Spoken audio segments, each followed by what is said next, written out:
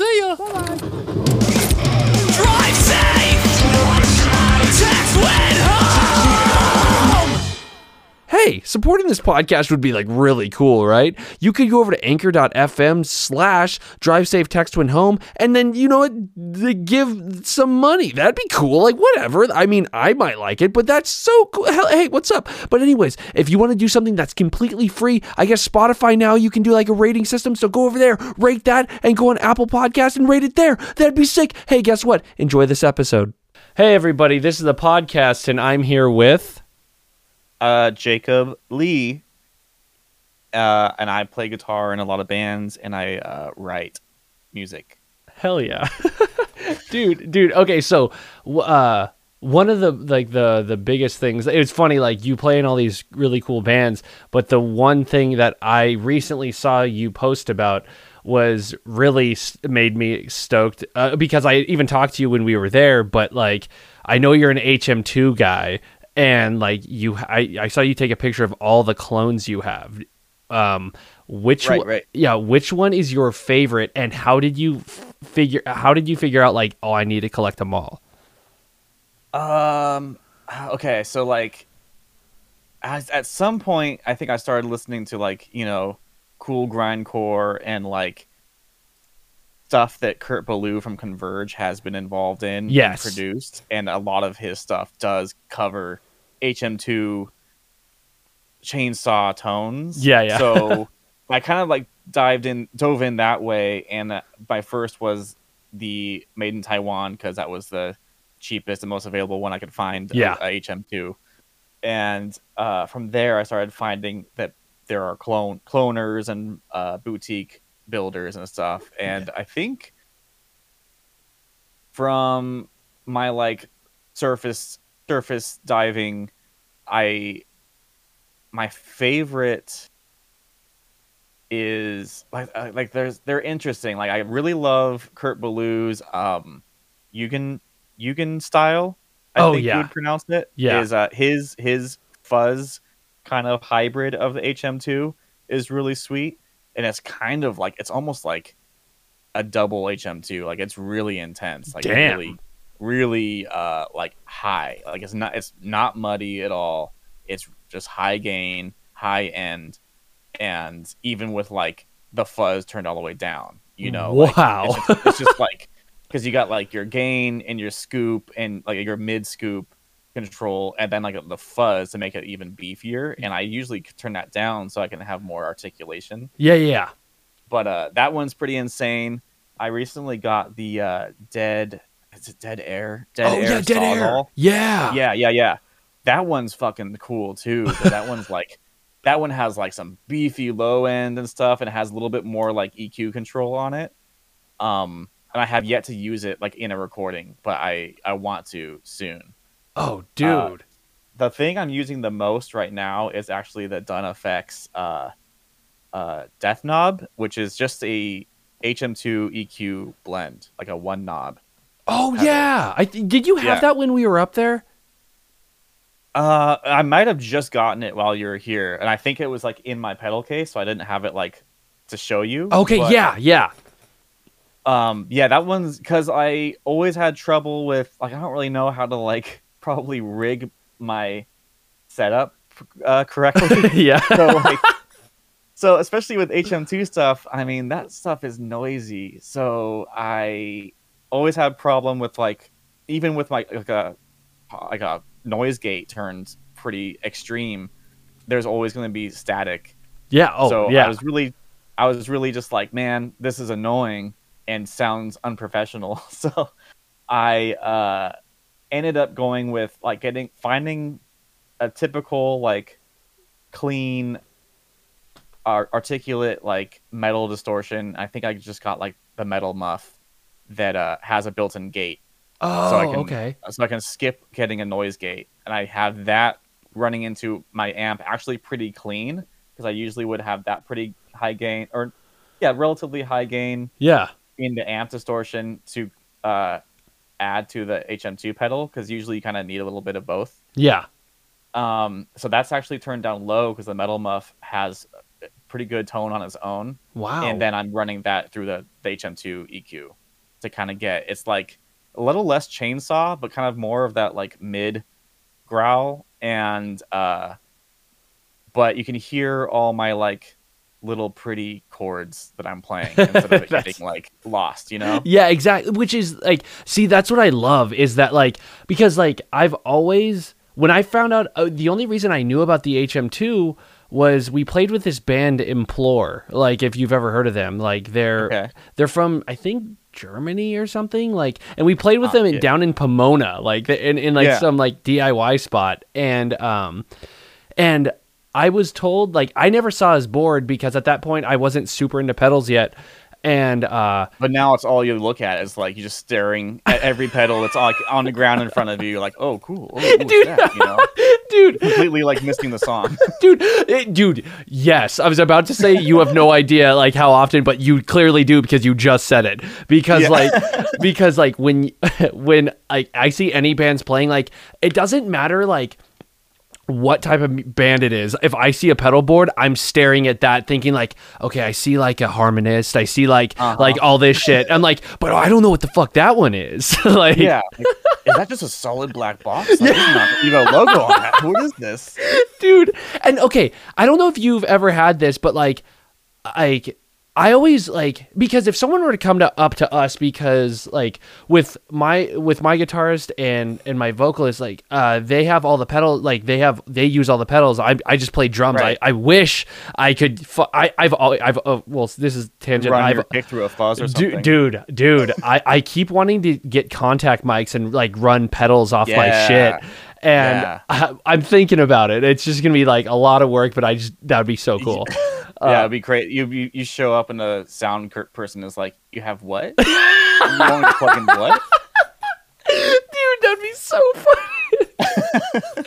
Oh my god, dude, yeah. Like, so like I always feel nervous to talk to people about their pedals because I feel like in a way they're always gonna be like, well, don't like steal my stuff, like or like steal my setup or something. And I've had that interaction before, and I like, it sucks because like if someone were to come up to me or like even my guitarist, like he knows that like all the pedals he uses are like mine and my brother's, like because we just love buying them, but we don't use them. And like he's like, he literally points to me saying like, ask him what they do. I don't know. Like I play them and they sound cool. Like, and like, yeah, like I will literally tell you the way I set them up, the way they're like chained, like I will, because I want people to be like, dude, this is cool. Right. Because it's like, it's a craft on its own. Yeah, dude. Yes. So yeah. That's why, like again, thank you for letting us stay with you. That was so fucking cool. No, that was a blast. I mean, especially that was, I think, my first show since the pandemic hit. So like, it was actually like such a breath of fresh air to like hear good noisy music from like a new band I haven't seen before, and then hang out with you guys and just talk shop and like. Like your backgrounds and music and everything, I was like, oh man, like the world is kind of like creeping back to normal.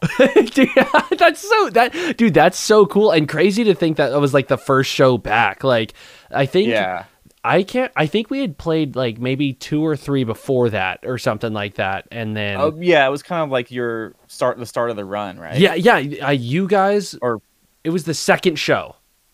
Oh yeah, wow, okay. Yeah, dude, it was so sick, and like, but yeah, dude, like I like hanging out with you was so fucking cool. Like, and like again, I loved when like I'm pretty sure I went to your bathroom and I saw your room like with like all your stuff, and I was like, and then I came out, and I was like, hey, do you got like pedals and stuff? Like I was so excited.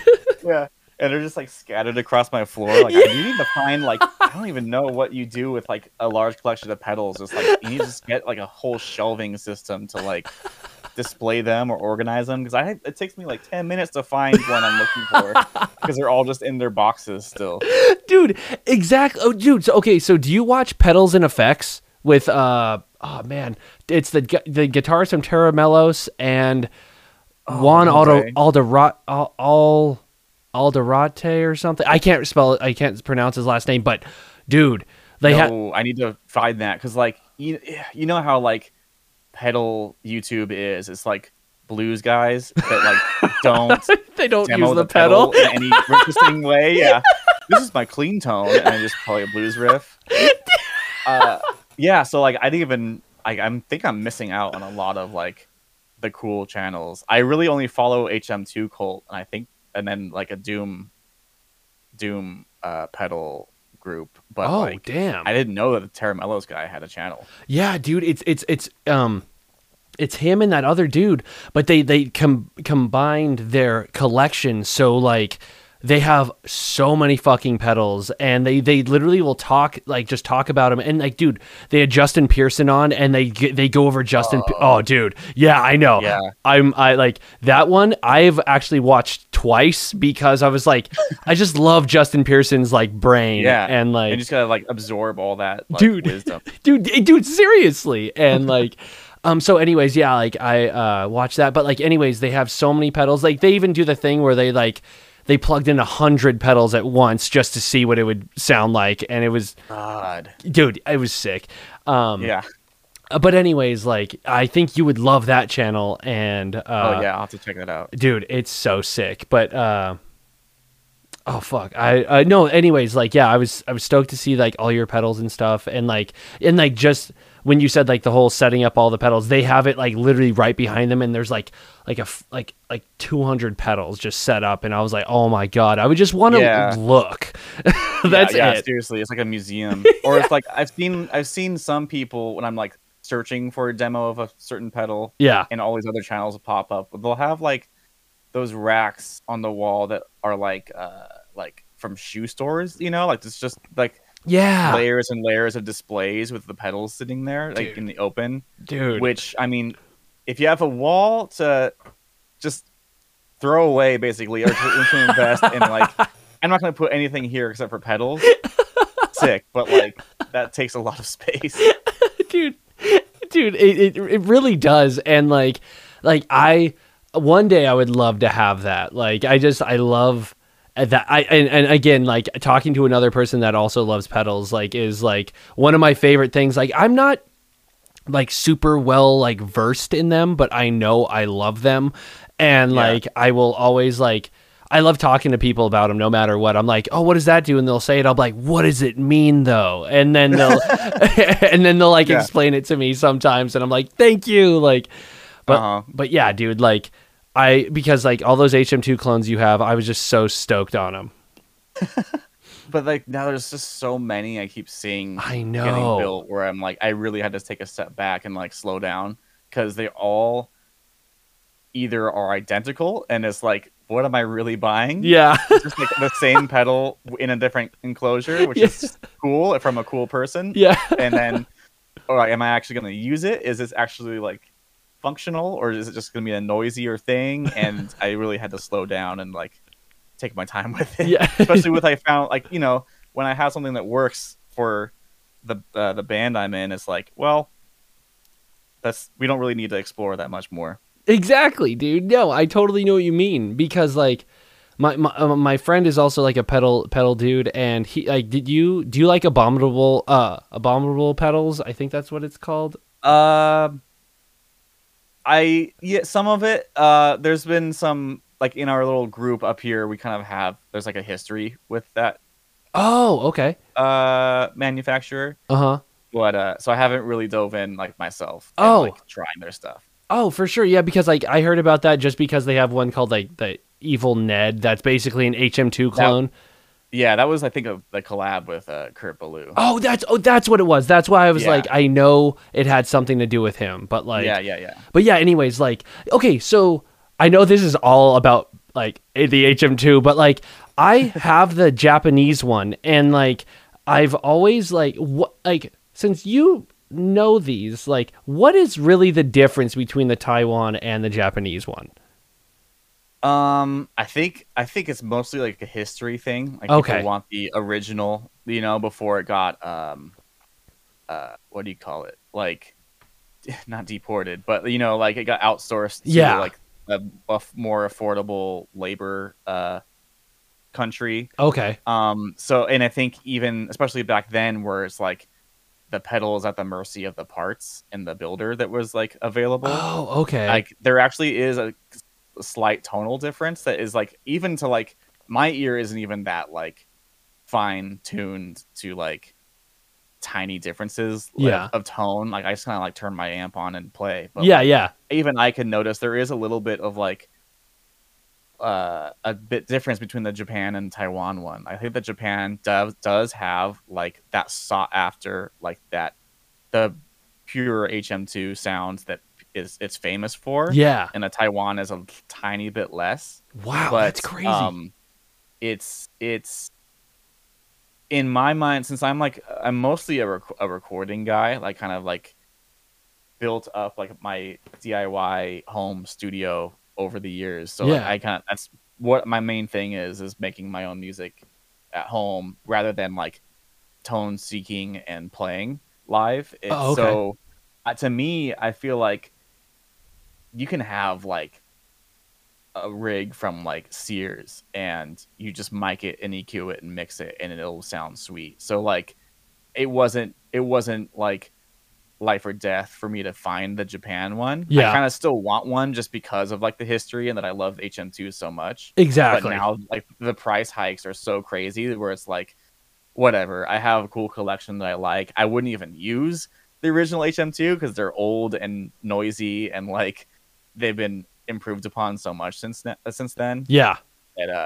But yeah, I think that's the main difference. And I'm happy that I have like at least a Taiwan one, and that's what got me started on this. And I used it on my first couple, like on Elder Devil's first couple releases, because that's all I had at the time. So I got my use out of it for sure. Hell yeah, dude. See, that's sick though, dude. Like, and that's the exact same way. Like when I see your collection, I'm just like, I just want them. Like, I just want to like, I don't know. I just love like, first of all, like the enclosures are always really sick, and like again, like going back to Kurt Ballew's, I love his like the Juggernaut one. That one just looks so fucking cool. Like I love that. Yeah, everything. I wish I could just buy everything that he touches. I know, dude. I mean, he's a legend and like kind of like my idol for like everything he does. Yeah, it's also similar. Like he produces and plays guitar in a sick band, and makes gear that looks cool and is functional and is like what I want to use. So yes. It's like he has like a good eye and good ear for like what he wants to build, and unless he has like a designer friend that helps him do the visuals, but like either way, like it's good stuff. It's good stuff. Exactly. And either way, at the end of the day, he's the one who's still saying like, okay, let's use that. Like, because he, like, also, his guitars just always look. I love how like simplistic they are, like classic. Dude, like they're mostly just a rock and roll guitar, which is kind of like his sound anyway. It's not like metal. It's not like a modern metal tone. He's like, oh, I'm just playing like rock music fast. Exactly. So yeah, like I always want to play like one of his guitars and just be like, oh, this is what like a true guitar feels like. Dude, exactly. Like that, like I can't play guitar, but I want to hold one and like mess around on it just because I feel like I might just be okay if I can hold a real guitar, like I bet it's like the complete opposite too, and it'd just be like heartbreaking when you get it and you're like, dude, I bet I can play blues now all of a sudden. And then you try and then like your fingers don't work. I really think like I bet I'm completely dependent on like my comfort tone that I built for myself, and if I tried to play anything like real music, I would just fail. Dude, I know exactly what you mean. That's just me in general, like life. I'm failing at it, but like, but yeah, dude. Okay, well, again, this has all been about pedals, which I'm excited about. But like, what? Okay, it's still pedal, like, of course. But like, do you have a favorite company that you like? Almost like not buy every pedal, because that'd be like your house is built out of pedals. Yeah, exactly. But like, do you have a favorite company? I'm kind of like dipping my toes into like all of the new like boutique companies I saw. Like Dead Air like has a lot of awesome stuff. I only have that one, right? So but I see like if I needed this kind of pedal, I'd see if they would have one Exactly. built already. But like, they're cool. I don't even have anything from them yet, but I found this company called Bardic Audio, and Oh they yeah. make really cool stuff. I don't know. I think out of functionality and like availability, because they're sold everywhere, I think I have a lot of Boss stuff and Yeah. a lot of MXR stuff. Just Okay. because, like, like, oh, I need a chorus, I need a gate, I need a whatever, and they would have one, and it'd be a pretty reasonable price, so I just grab it, So I don't know. I feel like I'm not super loyal, or like I Yeah, don't exactly. have a core favorite or anything. Which is, I guess, like a very like terrible question to ask technically, because I'm the same way, because I'm not gonna be like I'm not gonna be like, oh, only Boss forever, because like Yeah. there's so many different ones. Like, dude, like there's one pedal my brother uses I bought for him, that's a spring reverb, and it was like some like $20 pedal off Amazon. And dude, that's Is it Joyo? no, actually, it isn't. Oh, okay. No, dude, Joyo's pretty sick though. They're pretty sick. Yeah, I've had some stuff from them. But Dude, yeah, yeah, Amazon has like a crazy convenient selection somehow. Dude, they really do. Like the one that that spring reverb is called like by Moon. It's AMMOON or something. And okay. it's like some no name. Like, anyways, it's really fucking good. Like, dude, some of the Donner stuff or whatever, those are great. Like, oh yeah, dude, it's just crazy how many like cheap pedals are actually so fucking good. But yeah, I'm definitely not loyal to a company. I'm just like, Right. I'm gonna buy anything that may sound cool. Well, I mean, like, do you have any Behringer stuff? Yep. Yeah. Like, what is the deal with Behringer being? I mean, like, their materials are cheap because it's plastic, but like good pedals still for dude, like 20 or 30 bucks. Dude, because I have the HM300, which is dude, it's a really solid pedal. And then I have their Super Fuzz, which is a great fuzz, dude. The Super Fuzz, oh my god. That was I think I owe the Super Fuzz like where my career is at right now, because when I started my Doom band Keeper, we were like, I didn't really know anything about pedals at the time. Yeah. I think up until that point, I still was using like my Line 6. Oh, damn. Head for like everything. Oh, damn. Yeah, dude. And this was like a long time ago. And I literally was that kid who was like, why would I buy pedals? I could just buy a Line 6 and it has all the pedals built in. Exactly, dude. I don't understand. But so I think my buddy in Keeper with me when we started the Keeper, he was like, we need a fuzz pedal for this. And so I just found a cheap fuzz, and it's super, and it's by Behringer, who I know, and I used it, and on our first demo, and people were like reviewing that demo, saying like the tone, like really the tube amps they must have been using and blowing for this record. And I was like, dude, this is like a $20 pedal through a shitty amp, solid state. I was gonna say solid state amp in running through cabs, or like the amp is set to like 2 because I was in my apartment. Oh my god. And it's just like, it just got that tone carried across. Like, I don't know why. Like, I don't even really like fuzz pedals that much. Yeah, exactly. Super Fuzz is like a different beast for sure. Like, it is so cool, dude. And that's what I dude, I am so glad you own one because like it is such dude, again, you said it all. Like, it is such a good pedal for $0, dude. Like, yeah, it's so unique. And I'm pretty sure I bought a second one just for my for Cameron's rig too, so we would have matching tones. Dude, that's so sick, dude. And like, so wait, okay, in that band, does he play bass or guitar also? He plays guitar. So Cameron and we both play guitar and do like co-vocals, like trade off vocals. Yeah. And so we kind of had like a vision of our guitar rigs, and like the stacks of amps and everything. And Yeah. we kind of had we started off with the super fuzzes. I think we moved on from there to having like a rat going into different things. Oh, and, nice. We've changed it up a lot since then, but we definitely like our first couple releases were the super fuzz.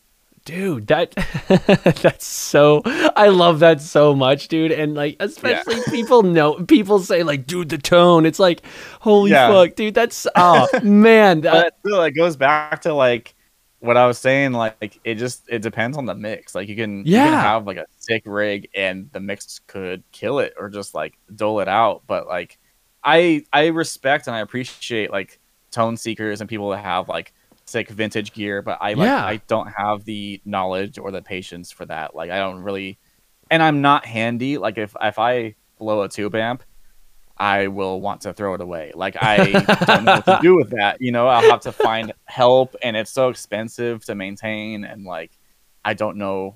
I just kind of want to have a reliable, solid state amp. Honestly, that will kind of last forever, dude. And I love that because like I have so I have a 5150 that ever since we've had it, like it's I don't know, something about it. I don't like. My brother's always been like, "Yo, that thing fucking sucks," and I was like, "Yeah, it's like okay, like and like and that's the one too. That's like the one that you would expect to be like everything." Yeah, exactly. From its reputation, at least. Exactly, and like usually I would love I like one of my favorite bands, Ed Gein. Like they use the 5150, and like their tone's fucking perfect. And but like ours just there's some like weird mud I swear it has, and then but then we used on our I can't remember if it was the record that we're doing, but like anyways like we used our friend's hot rodded one, and dude, that one sounds fucking phenomenal. But like but I also own this fucking super cheap ass Marshall head that's a solid state like I think I probably had almost the same thing, like the solid state Marshall. Yeah, dude, and dude, that tone like it has a few effects already like built into it, right? Yeah, dude, it has actually like I think it has like 2 sets of 5 buttons that you could choose different things on it, and like it has so many fucking knobs. Anyways, it was like I was like, oh, like we got the whole setup for like I think like $250. It was like a smaller, it was like I think it was like a 412 cab, but it's like a small one or something, but like one of those lightweight ones. Yes, yeah. So we got that with the head, and I heard it. I was like, dude, this head sounds fucking amazing. Like, and it's I don't know why people shit on solid state like at all. Like, first of all, I don't know either. Yeah, like it's gonna. Okay, it could blow something, but a tube's probably going to explode before your solid state's ever going to even wince at like any pain. Like yeah, dude. But like, yeah, exactly. When you said solid state, I was like, yes, finally someone that's not like fucking tubes forever. Like, I know. I mean, like, they're like, but there are people that know their stuff, and they know like they'll have a couple tube heads, and I'll be running into like a few cabs, or even just one half stack, and it'll sound crazy loud, and there's like full spectrum, like low end and high. Like, you just feels powerful, and then you play your solid state, and you're like, oh, okay, like it's a little disappointing, but it still gets the job done. Like you just need to have like, you know, just make sure your bass player sounds cool, and it'll fill up that space. Exactly. And I don't know, like my friends in Body Void, like their rig is crazy amazing. Like I think they just bought like a Model T clone, and all this like supreme boutique like worship cabs and everything, custom cabs, like the full backline, and you know, it's incredible and loud and like the heaviest doom you've ever heard.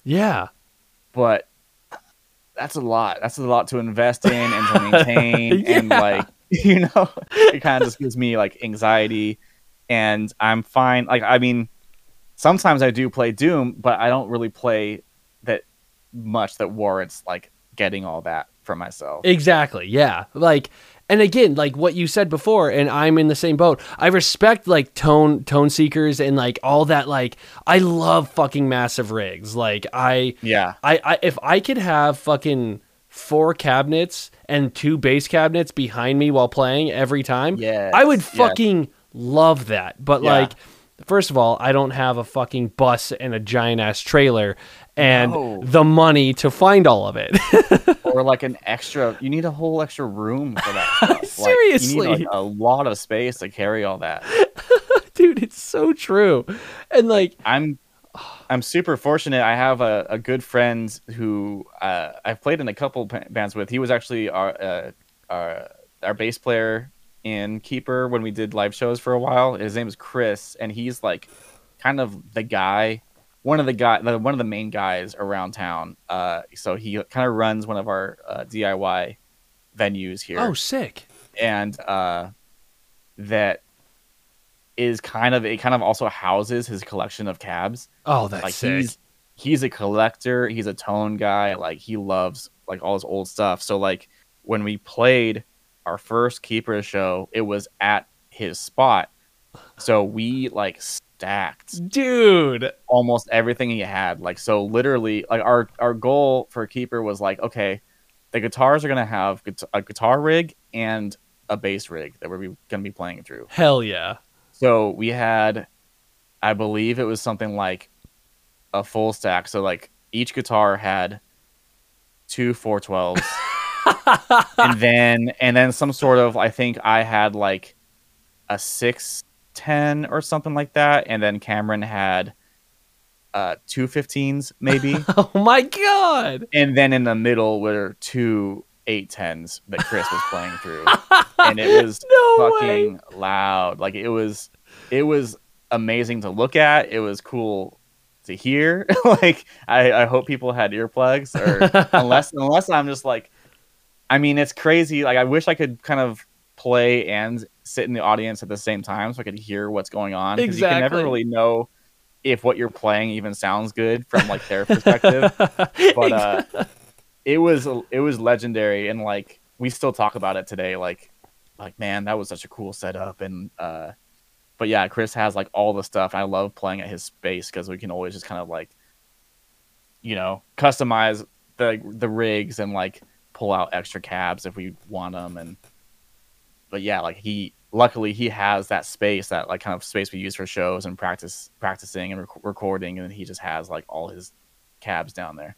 Dude, that I love that so much. That sounds so fucking cool. Like, and like just to be surrounded by that and be able to like him being able to like, yeah, just use it. Like, dude, fuck, that's so cool. Damn, dude. Yeah, he's the man. Dude, okay, well, I like, so, like, this is, like, taking a huge step back, but, like, I like asking this question, but, like, who or what got you into music in general? Okay, so I've always had, like, a musical family. Oh, okay. Like, going back even, like, I didn't really know this at the time, but, like, I get, like, even my grandpa, like, he sang in, like, his church choir and stuff like that. Okay. And he had a music store when my dad was a kid, and my dad kind of like helped him there, and like they even had like a practice space room that they'd rent out to like bands in the area back in the day. And I was like, when I heard that, I was like, oh my freaking, like that's so cool. Yeah. So like I guess it goes back there, and then you know, like so my parents like divorced, and my stepdad, he was always in bands too. Like he kind of like at his own recording studio in the house also. Oh, sick. And so he'd play like just like kind of like rock and roll. It's like kind of basic rock and roll, and he got me into like Led Zeppelin and Sabbath and Hendrix and like that kind of stuff. Yeah. And my mom loves like Pearl Jam. Oh, hell yeah. So that was like kind of my childhood, but from my dad's side, like he played in punk bands in the area too, and like so my mom had a punk background too from when they met. Oh, sick! But my dad would show me like I think the heaviest stuff that I owe to like my parents and specifically my dad was Slipknot. Like hell yeah!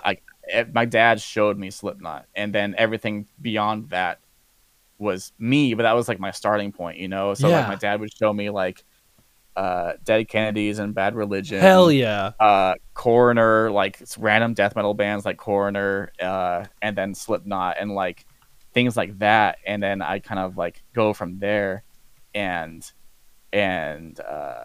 so I had like a kind of good background of like classic stuff and like rock, grunge, and punk, and then was able to like find like heavy stuff from like MySpace. Yeah. And I just kind of just like, I mean, I was a nerdy kid early on, and then somehow it just all switched to music, and I kind of just got obsessed with it, and would find like the craziest stuff I can from MySpace, because I started like learning what metal was and like hardcore. Yeah. And there was even like a really good scene, because I grew up in a mountain town kind of an hour away from the city that you guys were in when we met and everything. Yeah. So it was like really small, but we had our own like scene going on up there, like you know, so like early or mid 2000s, like solid state, like Christian metalcore kind of stuff. Oh, okay, yeah. Because it was a big Christian community, and so a lot of it was based off of like that kind of like Haste the Day and Under Oath, As Lay Dying, like that kind of sound. Yeah. And there was like 5 really freaking good like metalcore and post-hardcore, I guess you could, I don't know, what are like, genres don't matter, but like they're not real. Yeah. But it was that kind of stuff. And so they would have shows like in the back room of the local bowling alley. Oh, and sick. So I went to like the first, I heard like people talking about him. I was like, I'm gonna go, and so I got a ride there, and heard these like crazy, amazing, like legit like metal bands, like, and so there's a few locals and a couple out of town, and like they were playing like, you know, they were screaming. I've never like heard that sort of thing before, you know, and that was kind of like, that changed my fucking life, and I was like, I need to figure out how to do this. Like, hell yeah. I didn't play anything. I didn't have any aspirations to like sing or do anything on stage before, but I was like, I'll learn. I'll have to figure out. I'll do something to do what they're doing. And I remember like that lineup was like a couple locals that like ended up going to do like kind of big things, and like indie bands like from Indian Lakes. Whoa, yeah. So like that guy Joey, he was a drummer in like a metalcore band, A Brill for Words, back in the day, and then they went through like some iterations of different renames and lineup changes, and then it became From Indian Lakes, like kind of over the years. What? Yeah, and then like one of the touring bands was this Side of the Nightmare, who after a few other lineup changes and name changes became a couple of the guys from Death Heaven. Whoa, dude. Yeah. So like a lot of like semi-local stuff, like a few cities away, you know, and then like the headliner, it was our CD release show, was this band Ruins of Eden, who played like the fastest, like thrashiest, but also melodic, like kind of metalcore, death metal kind of stuff. That's sick. And, like, I remember I was like, they were like selling their CD, right? And I had no money, so I was like bumming like $1 off of everyone I could ask at this show to buy this CD. I was so desperate, and I had a friend. I remember I was like asking around, and this random kid like from my class, he was there, and like we never really hung out, but he was like, "Yeah, dude, I'll help you find money." Sick. And his name is Blake Ricker, rest in peace. He was like just helping me find money. I got the CD. I played that shit forever. Like, it's still one of my favorite CDs. Like, dude, I don't think there's a band that comes close to like what they were doing. And like years later, I ended up meeting their singer and like becoming friends with their singer, because he lives here, and he's Buddha, like Dr. Buddha Love is his stage name. And he like fucking, I've recorded his new bands. Like we play together all the time. His drummer is my drummer. Like, dude, he's just the guy. Like he's a lifelong musician, and he will always play in like a million bands. But that was like my first show, and that I knew I needed to play heavy music from there, and that was it. Dude, that's so sick, dude. Like, dude, I love that. See, like, that's something I love. Like, I love hear. Like, again, I've said that a million times. I love hearing people like come up through their own way, and like, dude, like, again, going back and like, I always find it so crazy because like my parents like would listen to like normal like radio rock and all that stuff and like whatever's on the radio, and then but like. When you said my dad showed me Slipknot, to me that's like fucking mind blowing. Like, Slipknot is like, was it Iowa or was it the self-titled record? It was I think he had the self-titled, but I remember Iowa specifically because of the cover, like the goat cover. Yeah. So I think he had both. I don't even think the third one was out yet at the time, or maybe it was it was like too new. He didn't get it yet. Yeah. And I remember I had to borrow them. I don't remember like exactly how he showed me or whatever, but like there was some point where like I heard it, I knew I liked it, and I wanted to like borrow it so I can put it on my computer at home. But I like for some reason I was like, this is crazy. This is like this music is crazy. This is so dark and evil. Yeah. That like I thought I had to hide it from my parents that I lived with. Yeah. Even though like they would never give it, like they were kind of like, I was a good kid, like that was kind of sheltered. I was like a goody two shoes kid. Yeah, same here. but like they wouldn't mind what kind of art I was into as long as it wasn't like fucked up. You know? Exactly. Like, yeah. But for some reason I thought like Slipknot was like they were scary, man. Yeah. Like from the like their first listen, I mean, like especially in Iowa, was it their second song? He's like, I want to slit your throat and fuck the wound. Oh my god! I thought they were literally doing that. I thought they were like you know the show Metalocalypse? Yes, yeah. Where they're like people are actually like literally dying in their audience, in the band's audience, because it's a cartoon. Yeah. I thought that was like what Slipknot was like. I thought it were literally like sacrificing people and like as satanic as you can get. Not that I was like religious, but I was like, dude, I should probably like keep this quiet. That I like. Yeah, exactly. And then now it's like the funniest thing because of like who they've become since then and everything. But they still, I mean, Iowa's like still one of the heaviest records of all time. Oh yeah, dude. But yeah, like that was. And then now, like I can return the favorite to my dad all the time. Like I've gotten him into like Dillinger Escape Plan. Hell yeah. And fuck, what else? Oh, Between the Buried and Me is like one of his favorite bands now. Nice. And all this stuff, like I'll just show him, and he's like, he has like a really peculiar taste. Yeah. And in metal in general, but like he loves like almost all of it. Like he like certain things were his favorites for sure. Like between those two, you can kind of like get a gist of what he likes. Yes, those, like, easily. Yeah. Yeah, like kind of proggy and math kind of bands. But like yeah, it's always fun like talking music with him. And like my stepdad too, like he like we'll always talk music, but he definitely like he doesn't really care for the screaming as much. Yeah. Same with my mom. Like she it kind of like not upsets her, but like it bums her vibe out. Yeah. Yep. But like I got them into Slipknot too, because I think Slipknot's like kind of like the middle ground between like purely screaming all the time and like kind of still being a rock band. Yes, exactly. And like especially the production, because like I said, like my stepdad Brandon, he is a producer too and like records, and he listened to Slipknot. He was like, this is impressive just as a mix. Like how did they fit all this noise into like a stereo mix? Like it's incredible. And I was like, yeah, awesome, man. Yeah, exactly, right. Dude, but like I love that like he's accepting of it even more because he's like, yo, like this mix is dope. Like that's like another deeper level to know that like say he wasn't like into that, or even if he wasn't into that, he would have totally respected it and probably like taken a deeper dive into it just because of the way the craft of it. Yes, exactly.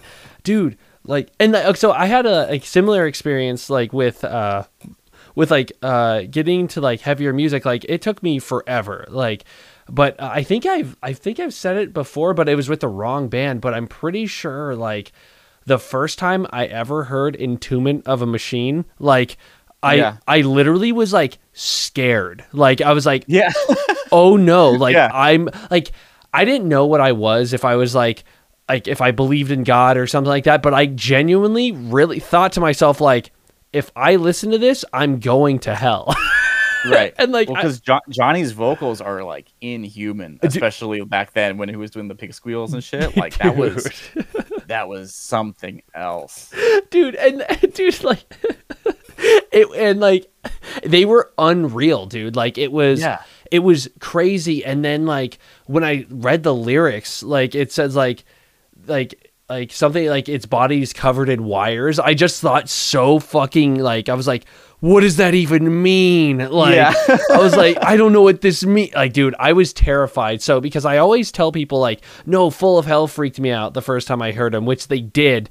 But like, Job for a Cowboy gave me that same, like, I need to hide this, or like confess that I listened to this band or something. Exactly. Yeah. So yeah, I kind of know what you mean. Dude. No, that was a good era though. It was like people, like all these vocalists were still kind of like figuring out the sounds that they can do, and the sounds that were cool, and like everyone had their own kind of distinct style, and like, but yeah, it's like Job for a Cowboy, dude. That was good stuff, dude. That was coming out, dude. I love Doom. Like that record, that EP is still like, so good. Yeah. Dude. And then, well, dude, like, I wanted, like, because you, like, again, when we hung out, like, it was so funny. Like, I still was so stoked when you were like, yeah, we're playing with Napalm Death. And like, I was the only one that was like, wait a fucking minute.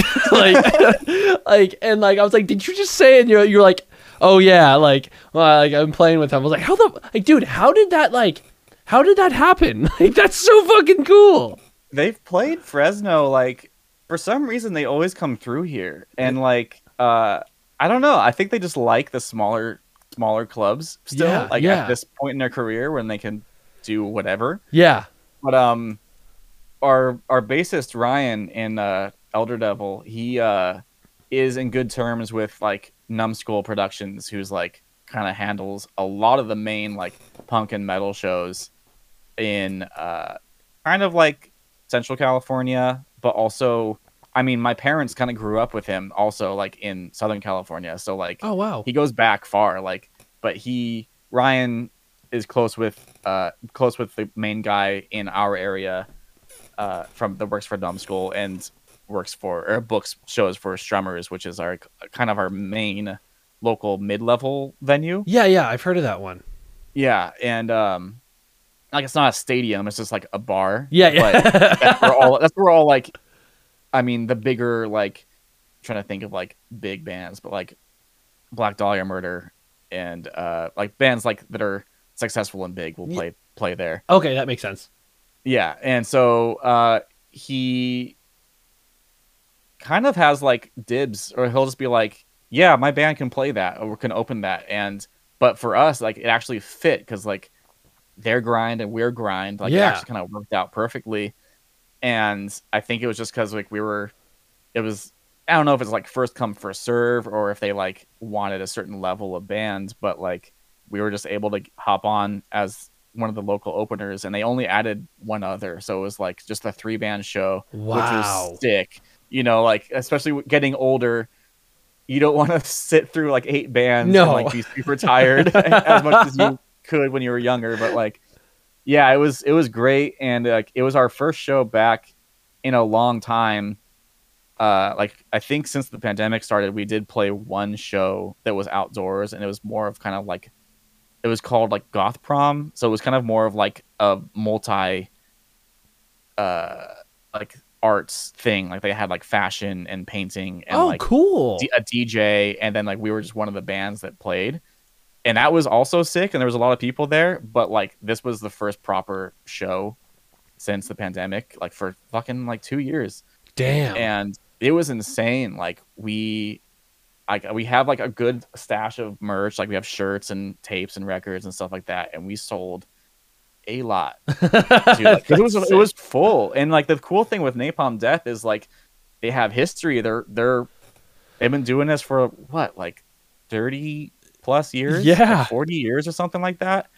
So like the crowd was like young kids and like white-haired metalheads. And they were like, "Yeah, I've never heard you guys, but that was a good set. I'll grab a shirt." And I was like, "Oh fuck, this is so cool." Dude, like what? all these people that like never heard of us before, but yeah, like it was really fun. And Napalm is just like they're legends for a fucking reason, you know? Like they're just so solid after all this time, and like the stage presence and the songwriting is just like on point. Dude, that's so sick. And like, because I first heard of Napalm Death like a couple of years ago, like only like probably at least like 5 years ago at this point. But like, Yeah.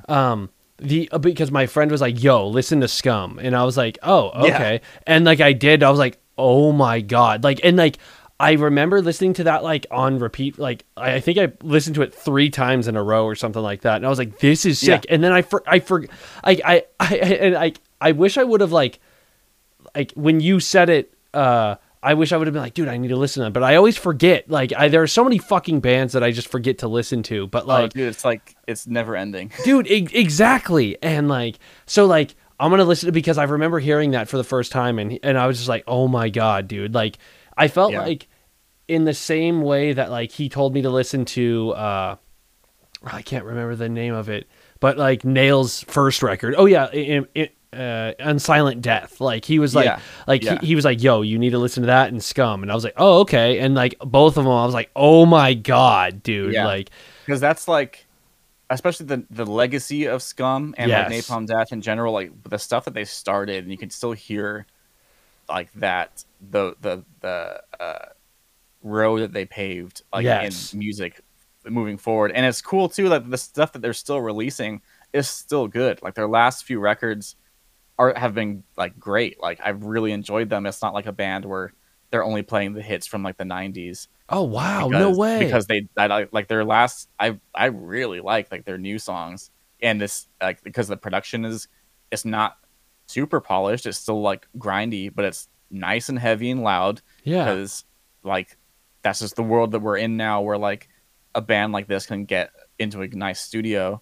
Yeah, and like they're still just doing it. Like they're not like, oh yeah, they were great, but you know, they're still touring just like because it's their job. Yeah, but, like, no, like Napalm Death is still like full time, making great music, touring, and haven't like slowed down. Like they're still just doing exactly what they've been doing. That's so for the fucking past like 20 or 30 years. That's so sick, dude. And I love again, like that's like the dream.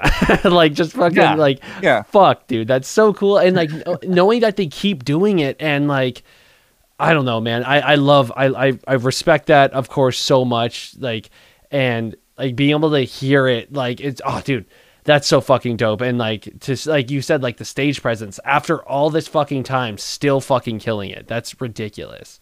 I know, it's like so respectable. Yeah, like, yeah. Dude, and then also like again, when you mentioned fucking Napalm Death, and like and then yeah, you were like, and then Prosthetic, and I was like, wait a minute, like dude, I was just it made me so happy, because like first of all, I always feel like people are gonna like brag about that stuff, and like you were totally like, yeah, like this happened. It was kind of like you like whispered it because like I felt like you didn't want to be that dude, which you weren't. And no, because it still feels weird. Like, I bet I don't really like bringing it up just because it's like I'm not trying to, and also like we don't really have anything to show for it yet. Like, it's not out, but like once it's out, I'll probably be like, hey, by the way, yeah, exactly, yeah. This exists. Yeah.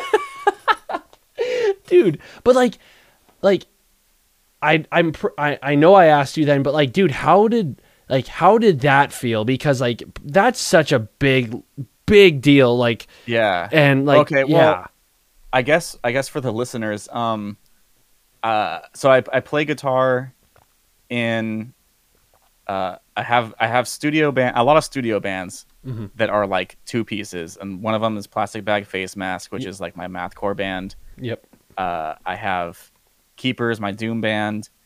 Hellish Form is my doom like super group with Body Void's guitarist Willow. Elder Devil was my former studio band and now is like a real band that's like more grindcore. I try to be like blackened hardcore, but I'm not brave enough to actually claim that title. And then there's like a few other things I'm into, like that are either stalled because something's not finished or in the process of getting made. I just joined Don't Cry For Me, I'm Already Dead, screamo band that is trying to put a record out with somebody right now. Hell yeah. But Elder Devil is kind of my baby, with Steven is our vocalist and Ryan plays bass and Pete plays drums, and Pete's also involved in like a billion other local bands, and he shreds the drums like, hell yeah, for everyone in town. But we were fortunate to like kind of get in communication with Prosthetic Records, I think like last year. So cool. That's so cool. Where like they just literally, like, the Prosthetic Instagram account followed us. Like, that was it. That's insane. They just followed our Instagram account, and we noticed, and we're talking to each other like, does this mean anything? Like, why would they do that? You know? Dude. So Body Void, who we're friends with, they also like recently signed to Prosthetic maybe a year before.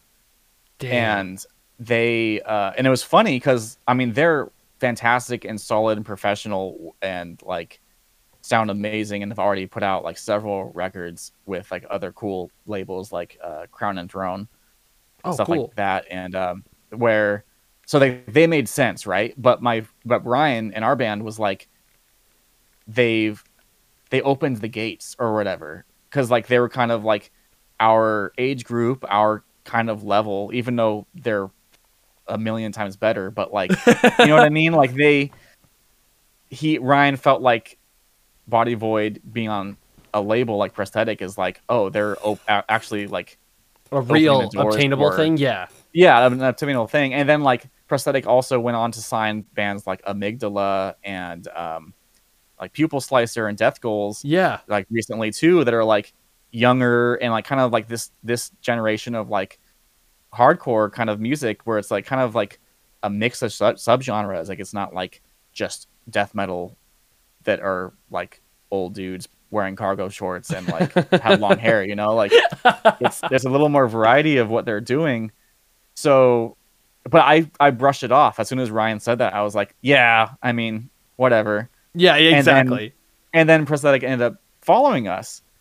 So I was like, oh crap, wait a minute. And so I talked to Willow who from Body Void, and I was like, does this, like, should we pursue this? And they're like, yeah, you should totally just like hit him up. This is the person that we were talking to and sent me a contact. And I wrote to them saying, hey, like, we're working on an EP. I don't know if you want to hear that. And that contact was like, oh, that wasn't me, but I'll forward it to whoever did follow you.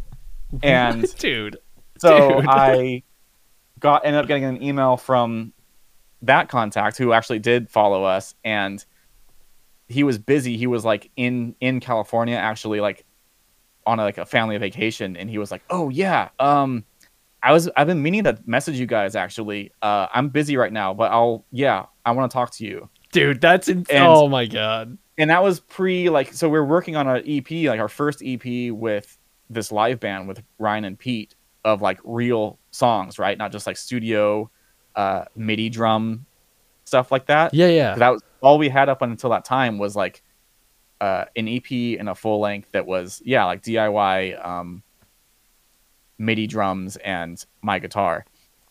And he apparently heard that record and was like, oh, yeah, cool, I want to talk to this band.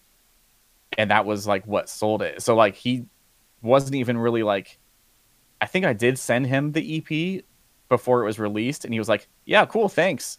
Anyway, No way. do you want to work with us? And I was like, What? oh, like I thought I had to apply, like, you know? So, and we just kind of talked about like what they have to offer and kind of what is expected from us. And they drew up a contract and everything, which was kind of also heavy because like every other label interaction before then was like a text, like a handshake, you know, just Yeah. like, hey, we'll print this, we'll send you some, and that's it. Yeah. But this was like there were terms, you know. That's but also so at the same crazy. time, it still feels like the same kind of deal as with those other labels, where it's like, yeah, we'll print this, we'll send some.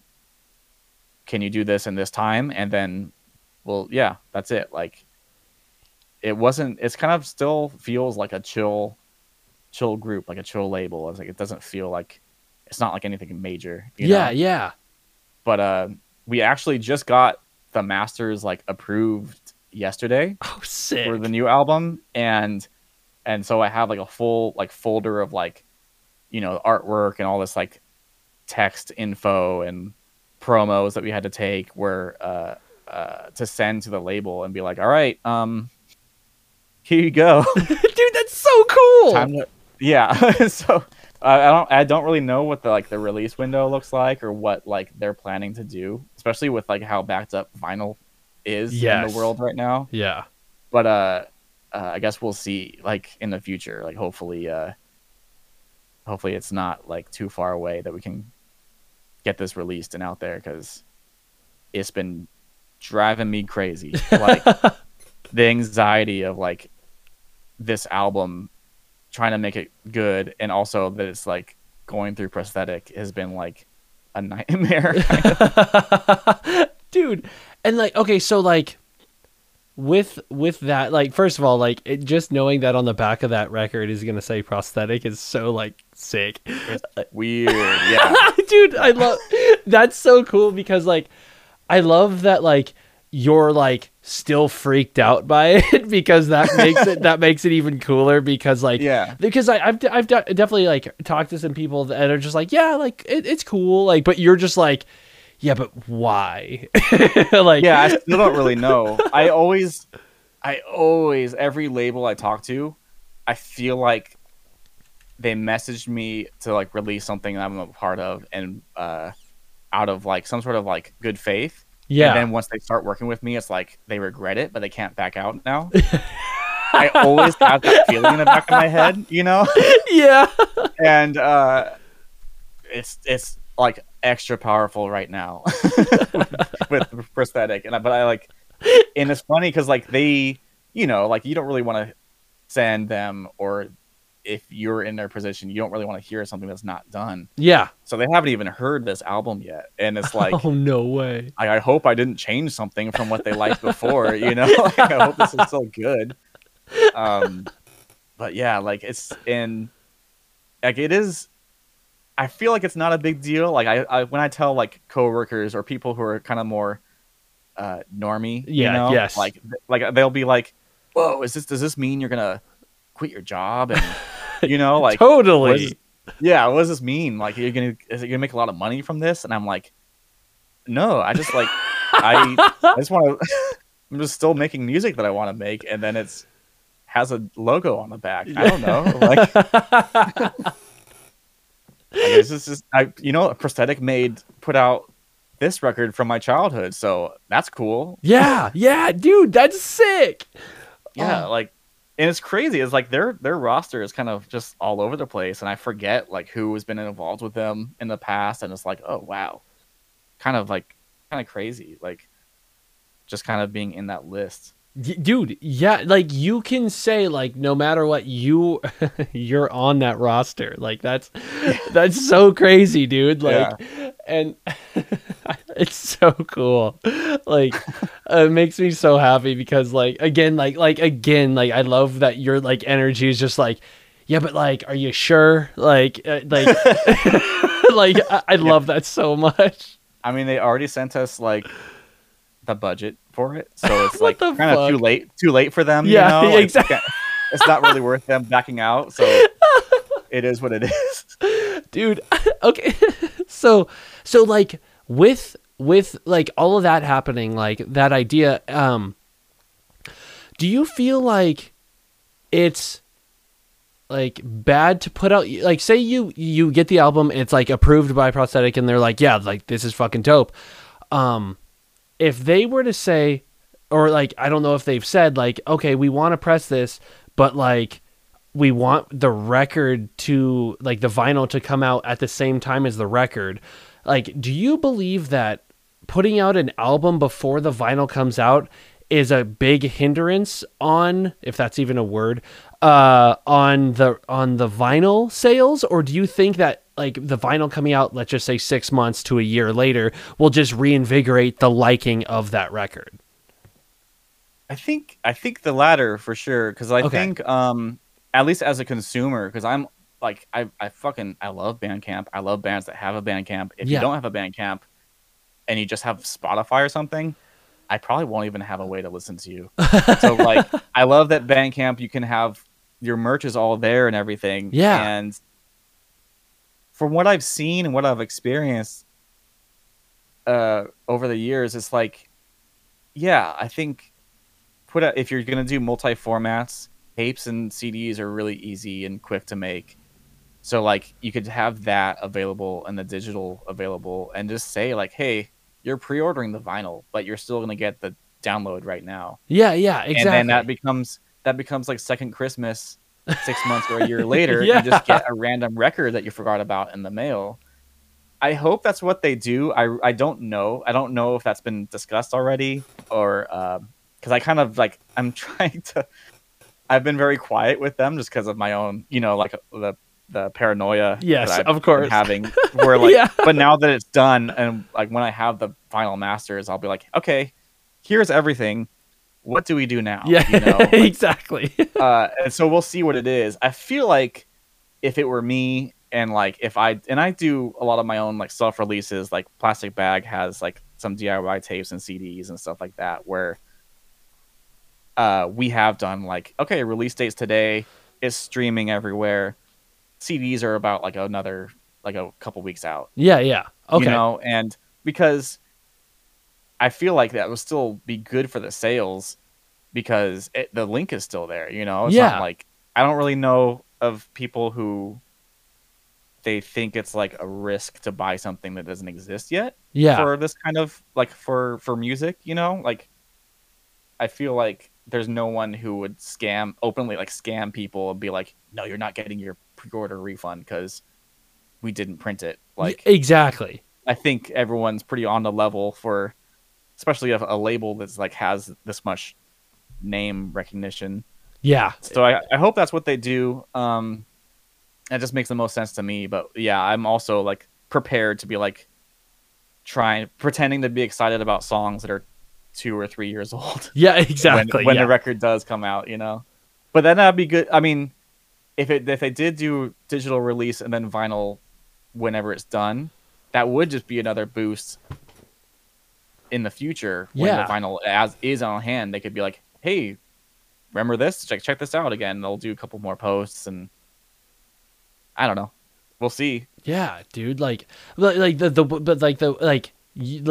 you said it like perfectly when you said second Christmas. Like I didn't think about that. Like because I was under the impression like I was like, okay, I want the vinyl to come out at the same time, but I was like, well, if I finish a record now, it's going to be a year, like 100%. Like it's going to be 12 months from now, or if not longer. But like saying that, I was like, oh fuck, but people can pre-order it and see like the rough layout of what it's going to look like, and then also fucking get it like randomly. They're going to be like, oh my God, I forgot I bought this. Yeah. And that's a lot of fun, is forgetting, like buying something and forgetting about it. And yeah. In the day we live in now, where like a lot of stuff has 2-day or same day shipping. Yeah. But I remember I would like order stuff like CD, like Job for a Cowboy CDs when I was a kid. Like, and I hope it comes this week or Yeah, maybe next week. exactly. And then when it finally does, it's like, oh yeah. Yeah, exactly. So, I feel like it's still pretty fun to get like, at least now you're probably listening digitally more often anyway. So you're gonna get that download. Like if they announced it, hey, this is coming up, pre-order the vinyl, but we're not gonna release anything until a year from now when the vinyl's out. Yeah. That's kind of rough. That's kind of like you have to be excited for a minute when you check out, and then you just have to pretend, well, maybe I'll hear this in a year. Like, Yeah, that's so true. Damn, dude. That would suck so bad. Like, it's like, Yeah. oh man, I'm excited. I forgot about this band. And then when you get it, it's just like, oh, okay. But if you know the record now and then can get the physical record, then like, first of all, you're going to get reposts of like people posting pictures of the vinyl, like all that shit. Like then again, reinvigorating the band. And okay, so I am so glad you explained it the way you did, because that is now my like mantra on that, because that's fucking perfect. Yeah. And I'm pretty sure we are going to do multiple formats, and Nice. The CDs will be like pretty like upfront Yeah. available. But I do get it. Like, it is really nice to have everything on the page at the same time, Yeah. and like ready to ship out, especially if people order like both. Yes. They're either going to have to get shipped separately or just wait, which is kind of a Exactly. bummer. And like, well, with Hellish Form, we're on a Translation Lost Records, and Oh, sick. the first release with them, they just did vinyl, and they're like, yeah, you can do other formats yourself if you want. And so we're like, okay, let's find someone to make tapes. But we thought of it later. So like the vinyl came out. I actually think that one was digital and vinyl at the same time, because I think they kind of got a little bit ahead of the backlog Oh, wow. or something. I don't remember. Maybe I'm wrong. But so it was released, and we had the vinyl button on our Bandcamp, right? And then afterward, we're like, ooh, let's do tapes. And we added the tapes after the release, right? Yeah. So we kind of like missed the release day traffic. Oh. But, Bandcamp still notifies everyone who, every customer, every like follower. So though they came back and was like, oh yeah, I do want a tape. But then that would be a separate transaction, which I felt bad about. Exactly. Yeah. And then we did it again, and we were talking because everyone was asking CDs, and we're like, no, those aren't really cool, are they? But then we realized, no, everyone's asking for them, so let's make CDs. And we made CDs like way later and put those on the page too. But everyone had already bought either a tape or vinyl, that our CD sales were actually way less than we were expecting after everyone asking for it. Damn. Yeah. But I think we're going to do the same thing for album 2, which is also almost done, where we're going to have tapes, CDs, and vinyl available to order day one. Hell yeah. That's awesome. Yeah, because, I mean, honestly, like, vinyl is insane, but tapes and CDs are so cheap and easy to make. Like, Exactly. in comparison. And we got, like, Digipack CDs made, and I think those are always beautiful. Like, I just love having that like glossy cardboard fold out and everything, and it's kind of neat to have a reason to do it. Yeah, exactly. And I don't know what it is about Doom, but the Doom community, they just love physical copies. They support and they buy everything. Like, after growing up in Plastic Bag and like trying to build a following and like trying to make CDs at DIY that we thought were really cool, and like now like a couple people buying them, Yeah. and having so many like left over. It's nice to have some like actual not regret in getting stuff printed. Dude, because I would feel the same way. I'd be like, well, no one's gonna buy these. Like, Yeah. Plus, I mean, like, the second album too, I mean, you never know, like, that could just like reach more people that you didn't reach the first time, and then they'll see, oh, they still have CDs of that first album, and exactly. yeah, like, it could boost that again. That's see, I didn't think about that. Like, yeah, like I know what you mean because like my band, we pressed fucking 8 tracks and no one has an 8-track player. Yeah. And like, but no, your guys' merch game is like awesome. Like everything is so fun. When I was looking at your table and your website afterward, when I got home, I was like, fuck, this is so sweet. dude, it's just like, I don't know. Printing merch is like so much fun, and we like to have like dumb stuff. It's addicting. Yeah, dude, it's so addicting. It's the best, man. Like, yeah. At one point, like, I have this like little homemade like lathe cutter, and whoa, yeah, it's really shitty. It's like literally like it's like it says like it's an adult toy. I know it sounds gross, but like it's a fucking toy that like an adult can build, and like you build it and you can like cut your own like shit. And so I did that with one of our singles, but what we did was I don't know if you saw it, but we made it on the bottom of PlayStation 1 discs. So like, it's fucking, I'm still so stoked on that. Insane. Yeah. Dude, do you know what I want to do for, I don't know if I'm going to do it because someone, I kind of made us an offer. Yeah. But, Plastic Bags, our next thing, it's really short. I think it's like 5 songs. Nice. And so I was like, okay, kind of dumb to pay for like 5 short songs to be on a tape. Yeah. Or on like a full-size CD. But what happened to those like GameCube sized mini discs? Dude, those still exist? I do. So I looked they it have up. to. They do. Because I have some. Like Justin Pearson's other band, Holy Molar, or yeah, Holy Molar. I think I even have some like, I don't remember if I have a Locust. Yeah, the Locust like weird square like mini disc. The square mini discs, and I think I have a Agoraphobic Nosebleed mini disc. Nice, like, those exist. So I found a company that prints mini discs, dude, and I was gonna do that. I was like, hey, like disclaimer, this might not play on your thing, but like just collect it. You know, it's just a collector's item. Yeah, and I thought that'd be super fun.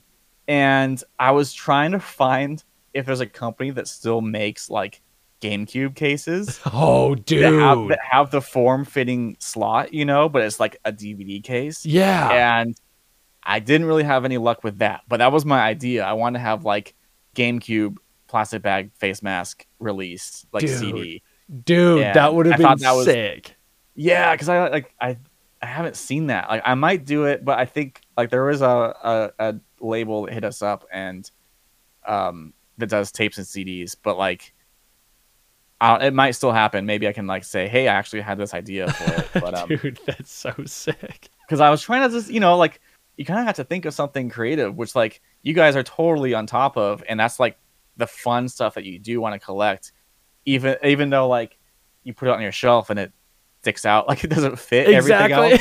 Exactly. But, like you have to put it somewhere weird and special, but it is like that is cooler to have like weird stuff like that and not just another jewel case. Yeah.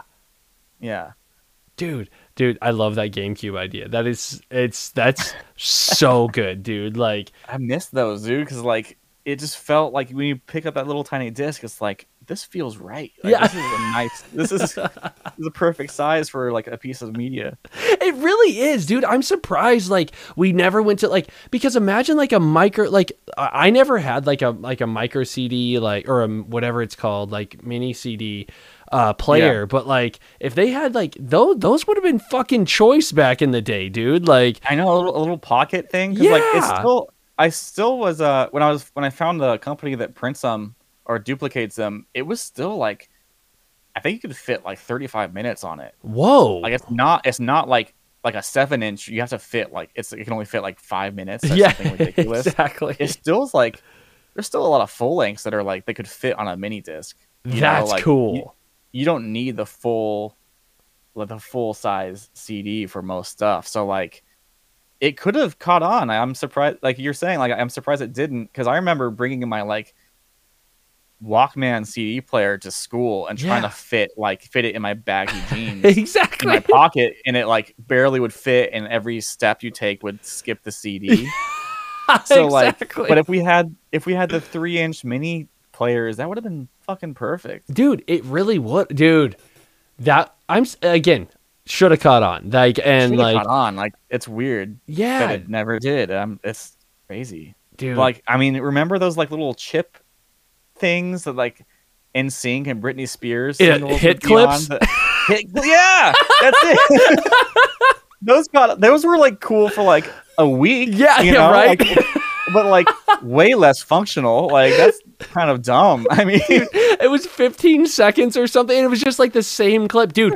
Dude, if you can find a company that will repurpose hit clips, oh, I know that would actually be if there's some like tech guy that is like erasing the data on it and like scrubbing to put new audio on there, like that'd be awesome. oh my god, dude! Like a plastic bag face mask hit clip, dude. Oh my god, that'd be fucking perfect.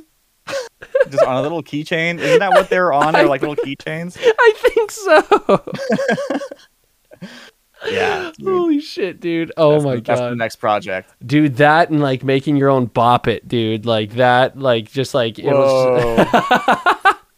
Or like like those circuit broken like Game Boys, but like have it Dude. programmed to play your song somehow. Dude. Like through that tiny like 1/2-inch speaker. Yeah, exactly. dude. Okay, so I know you just said circuit bending. Like I had one of my like this dude I met at a show forever ago. I sent him a couple pedals because I was like, I don't give a shit about these. Like they were like really bad. And Okay, like, yeah. and Like, he's not useful. yeah, dude. They were just like it was like I forgot. It was like this fucking like.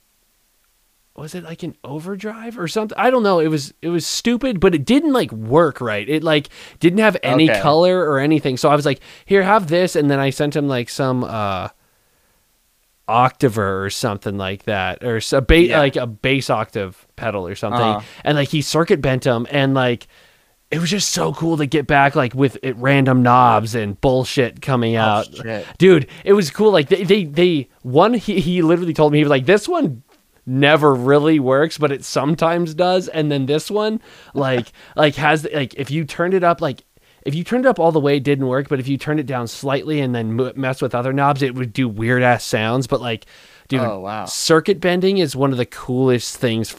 I love that so much. It's it's like mad scientist Yes. work. Like, I do not understand it, but it's really cool. Yes, dude, I love that so much. Yeah. Like, I kind of wish I had the like inspiration to like figure out how to fit that into a song, you know? Because you kind of Yes. have to like, it's not, you can't approach it like music, like writing a riff or whatever. Is like, well, this is going to be the noise part, or whatever. Exactly. And then just try and make it work. But like every time I try and do that, it feels forced Yep. and like artificial. So like, I don't know, but that stuff is really cool. Our drummer Pete, he actually is like really good at like harsh noise music. Oh, stuff. wow. And so like there's a song we were at first just gonna do an interlude, right, to break up like the second to last and last song on the Elder Devil album. And it kind of turned into its own song. Oh, cool. It's just like harsh noise and like a couple loops, and we threw some vocals on it, but it's sick. And like we basically spent like a day just like fucking around, and like I was just recording stuff to like find like, all right, what can we make out of this? And he was just like improving and just was making these crazy sounds off of like a couple pedals and a contact mic. Oh, And that's sick. yeah, like it's really cool stuff. I really like it, and I know it's like it's such a niche like genre, Yeah. but it's, I don't know, I feel like that's like genuine like punk and metal like mentality, Yeah. just to like make crazy noise out of like, okay, like music is out of electronics now, let's just make music out of these electronics. Yeah, exactly. That's so sick. That's so cool, dude. That like, and exactly, it is definitely like, well, like I'm gonna fucking just make a wall of sound, like, and like, yeah, and Utilize every frequency and like just push like the spectrum as hard as it can go. Yes, dude, that's so cool. Yeah. Dude, oh man. Okay, well, dude, I have 2 more questions for you. Okay. Okay, so let's just go with Elder Devil on this one, but like if Elder Devil was a TV show or a movie, what would it be? Okay. That's pretty hard, but I think like I'll kind of like put it like in a vague window. Okay. But also not brave enough to really commit to it. But like I think most of my bands would be like an A24 movie. Nice. But like maybe trying to be an A24 movie. Like someone who's trying to be like artsy and dark and like mysterious, but like maybe not really quite hitting the mark, like not being one of their like bigger box office hits. Yeah. You know, like maybe like something that they kind of sweep under the rug. Yeah. But I think maybe Elder Devil could be something that's like one of those like woodsy, like there's something cosmic or ancient in the woods that's like stalking people. That kind That's of thing. awesome. That's sick. But actually, I think I'm gonna have to throw down a bonus answer for Plastic Bag. Yeah. I think we would be one of those late night, like the less popular Adult Swim, like those really weird shows that are like super dry, like that. You remember that like Renegade Angel show that was like really cheap CG? No, dude, animation. That just sounds awesome. Right Dude, there. It's a long title, but it's something Renegade Angel. But like, there's, you know, like when you fall asleep and you wake up and Adult Swim is still on, and you're Yes. like, what is this? This isn't even. They don't even advertise this show. Like, what is going on? Like, just like almost like trash art. Yeah. Like, really obscure stuff. That's awesome. Not that we're even like that obscure and like out there, but just like we're just kind of dumb. Yeah. That's So awesome. I think that lines up. That sounds so perfect, dude. Oh my god, dude. And then okay, and the last question is, what has been the best show you have ever played? And then give me the worst show you've ever played. Okay. Okay. Oh no, I got it actually. I think my the best they're kind of actually similar, but they're 2 separate shows. Okay. Like it was the first one was Plastic Bag Face Mask, who we've always had like a hard time playing shows cuz like we were a 2-piece trying to sound like a full band. Yeah, yeah. And I didn't really know how to pull that off at the time. Uh-huh. And also we were like trying to do mathcore but not being smart and like educated about music, and actually honestly would like have trouble remembering like what's the next part of this song and like staying together and stuff like that. And so it's like pretty sloppy and didn't know where we fit in because like I only knew like the metalcore scene in Fresno at the time, and I didn't really know that there were like grind and like noisier people in town that we would have like matched with better. Yeah. But somehow we got a gig opening for Dance Gavin Dance What? at basically Strummers, but at the time it was called the Starline. Yeah. And dude, we sold enough and this was one of those, it was a not pay to play, but it was selling tickets. Oh god, dude. Yeah. Because that was like kind of like that was the era in Fresno, like that was the only thing you could do was pre-sell tickets to play a show. Yeah. Which sucked, but especially for us because we were stupid and we had to sell tickets to our friends in Oakhurst in the mountain town, who couldn't even drive to Fresno. So like we would never sell like enough, but we would always show up and they'd be like, "Okay, well, get on stage then." No way, you know? That's awesome. So, but we sold more than the other local band, so we were actually on second. What? No way. So there were already people there, And it was like this. It was like a real venue, so it wasn't something you could just like go in and out easily, where people would like leave during your set. It was like your people were there for Dance Gavin Dance, so they were there to also they were gonna watch us. Yeah. It was packed, and we had there was actually a sound guy, so that someone actually was mixing our rigs, you know. Yeah, so yeah. like, and we did our full set, and it was actually fucking solid, and it was the first time we played with like a light show, you know, and like the crowd was hyped. The crowd was moshing Sick. for us, and the front row was hyped. And we had this stupid, you know, okay, so like you're saying with Job for a Cowboy, like in the beginning, like, you know, remember like metal songs on MySpace back in the day were like unnecessarily violent, Yes. right? Yeah.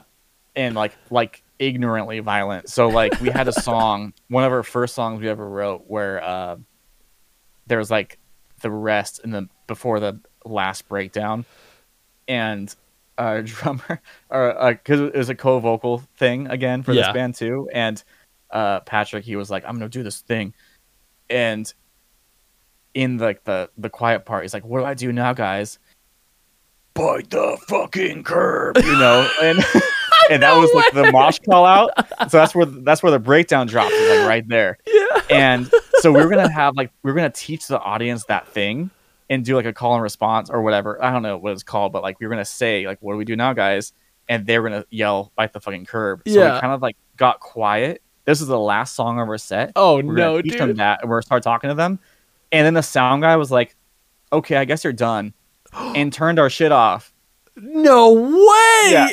Dude, no. Oh my god. So we were like trying to talk to the audience, and they're like, "What happened?" And we're like, I don't know. I guess we're done." And the PA, the background music came on, like faded on, and Dude. everyone was like bummed out. Like the audience was like, "We wanted to hear the end," but like otherwise, really great show. And then I think the other one would be the Napalm Death one, because like almost the same reasons. It just was like a packed show, and the energy was on point. Like everyone was stoked to see us, and That's it was so like sick. it felt like, oh, this is why I do this. Yeah. Like even though it's not like I just like to record and release stuff. Like, Yeah. but it was also it felt nice for like the same reasons, and we did get to finish our set. we got to. I like that. That's a term that you can say. Yeah, at least we got to finish our set. Yeah. Okay, but the worst one would be we got Keeper. We played a couple local shows, but like honestly, it was like kind of a band that was set up to be a studio band, and we're trying to transcribe or like trying to arrange the songs or trying to fit them into something that we could play live. Yeah. With members that we would find who were available and down. Yeah. To learn stuff that we had already wrote and recorded. Yeah. And the local shows were great. Like they were super fun, and but it was few and far between, right? So we weren't like solidly rehearsed. Like, Yeah, we would, yeah. like cram rehearsing once we had something booked. Yeah.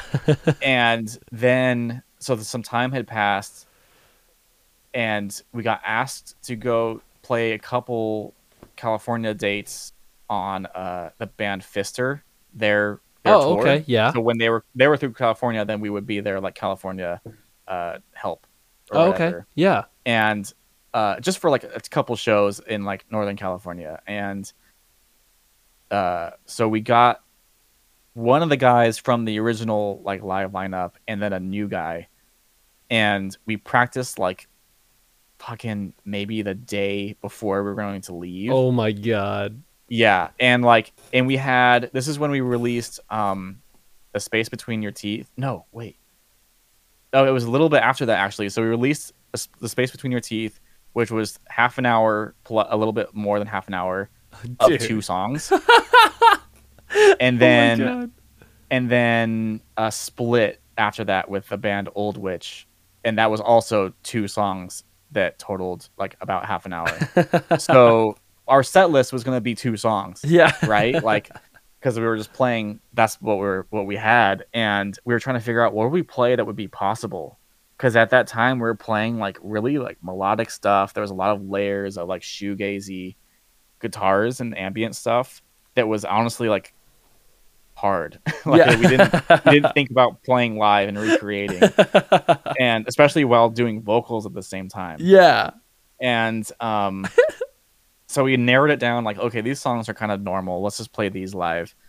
And we practiced, went up there, and the first venue was like, it was a cool bar. It was like kind of small, but the stage was like in the corner of the room.